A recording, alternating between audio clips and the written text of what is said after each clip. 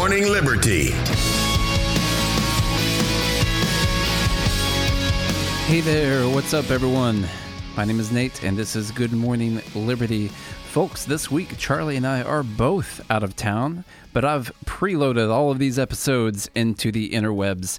This is another one that we like to call an audio blog, the audio version of an article taken from goodmorningliberty.us. The Statue of Liberty stands for opportunity and a hand up, not a guaranteed hand out.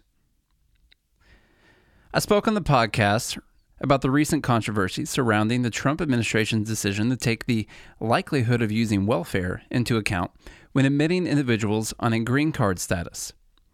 In response to this decision, the conversation moved towards the poem on the plaque at the statue's feet.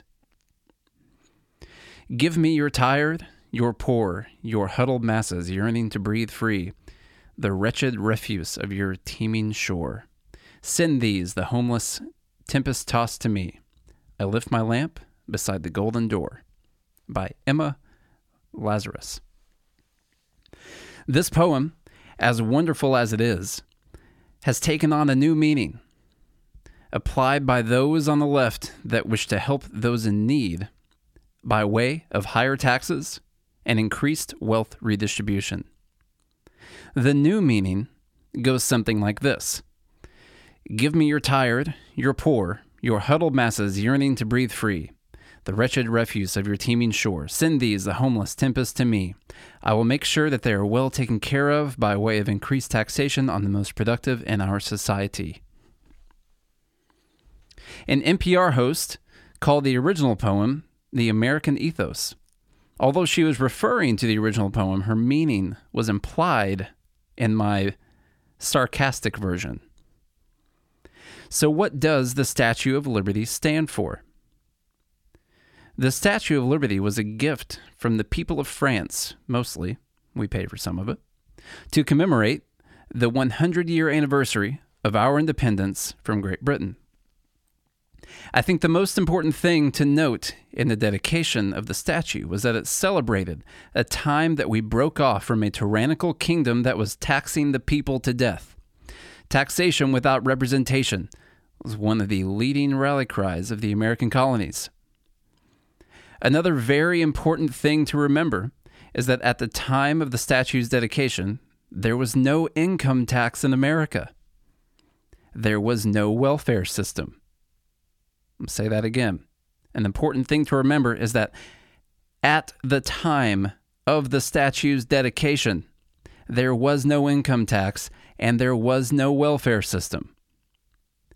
A simple fact such as this should easily make the case that in no way does the statue mean it is America's duty to finance the lives of people immigrating from other countries. Emphasis on should.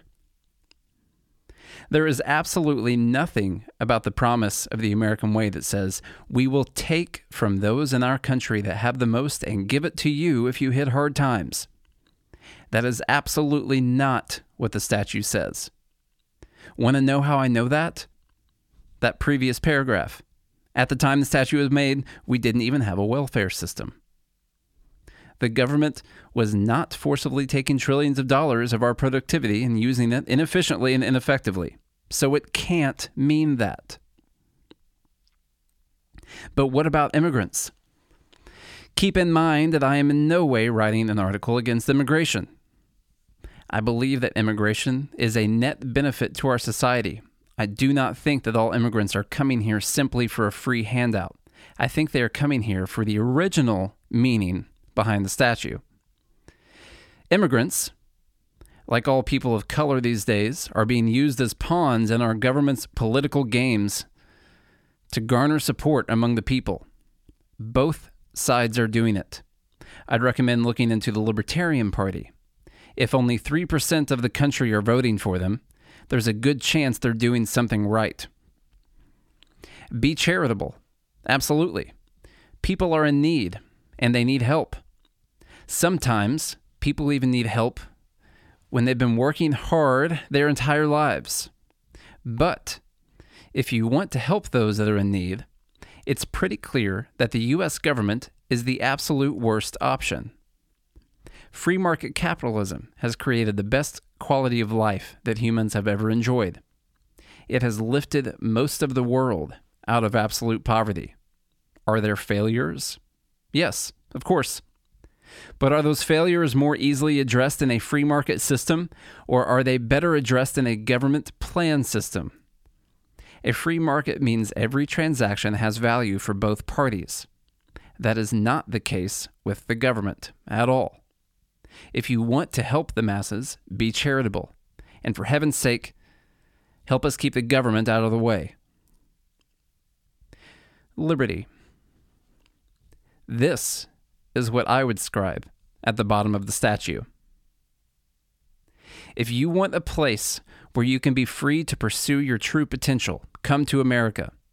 If you want a place where you can escape the clutches of a tyrannical government, come to America. If you think you have something great inside of you that's yearning to get out, come to America. But remember this, the responsibility is on you to make something out of yourself. We will make sure the environment remains free of artificial and arbitrary barriers to your success, but nothing else. You may freely choose to help those around you that are in need, but you may not choose to force those around you to help you when you are in need. Come here because you want the opportunity to become something better than you are right now. It's going to be tough. Times are going to be hard. But that is the price of freedom. Freedom means that you can make it into the top 1% if you work hard enough. But it also means that you can fall to the bottom 1% if you fail. If you accept that, then welcome to America.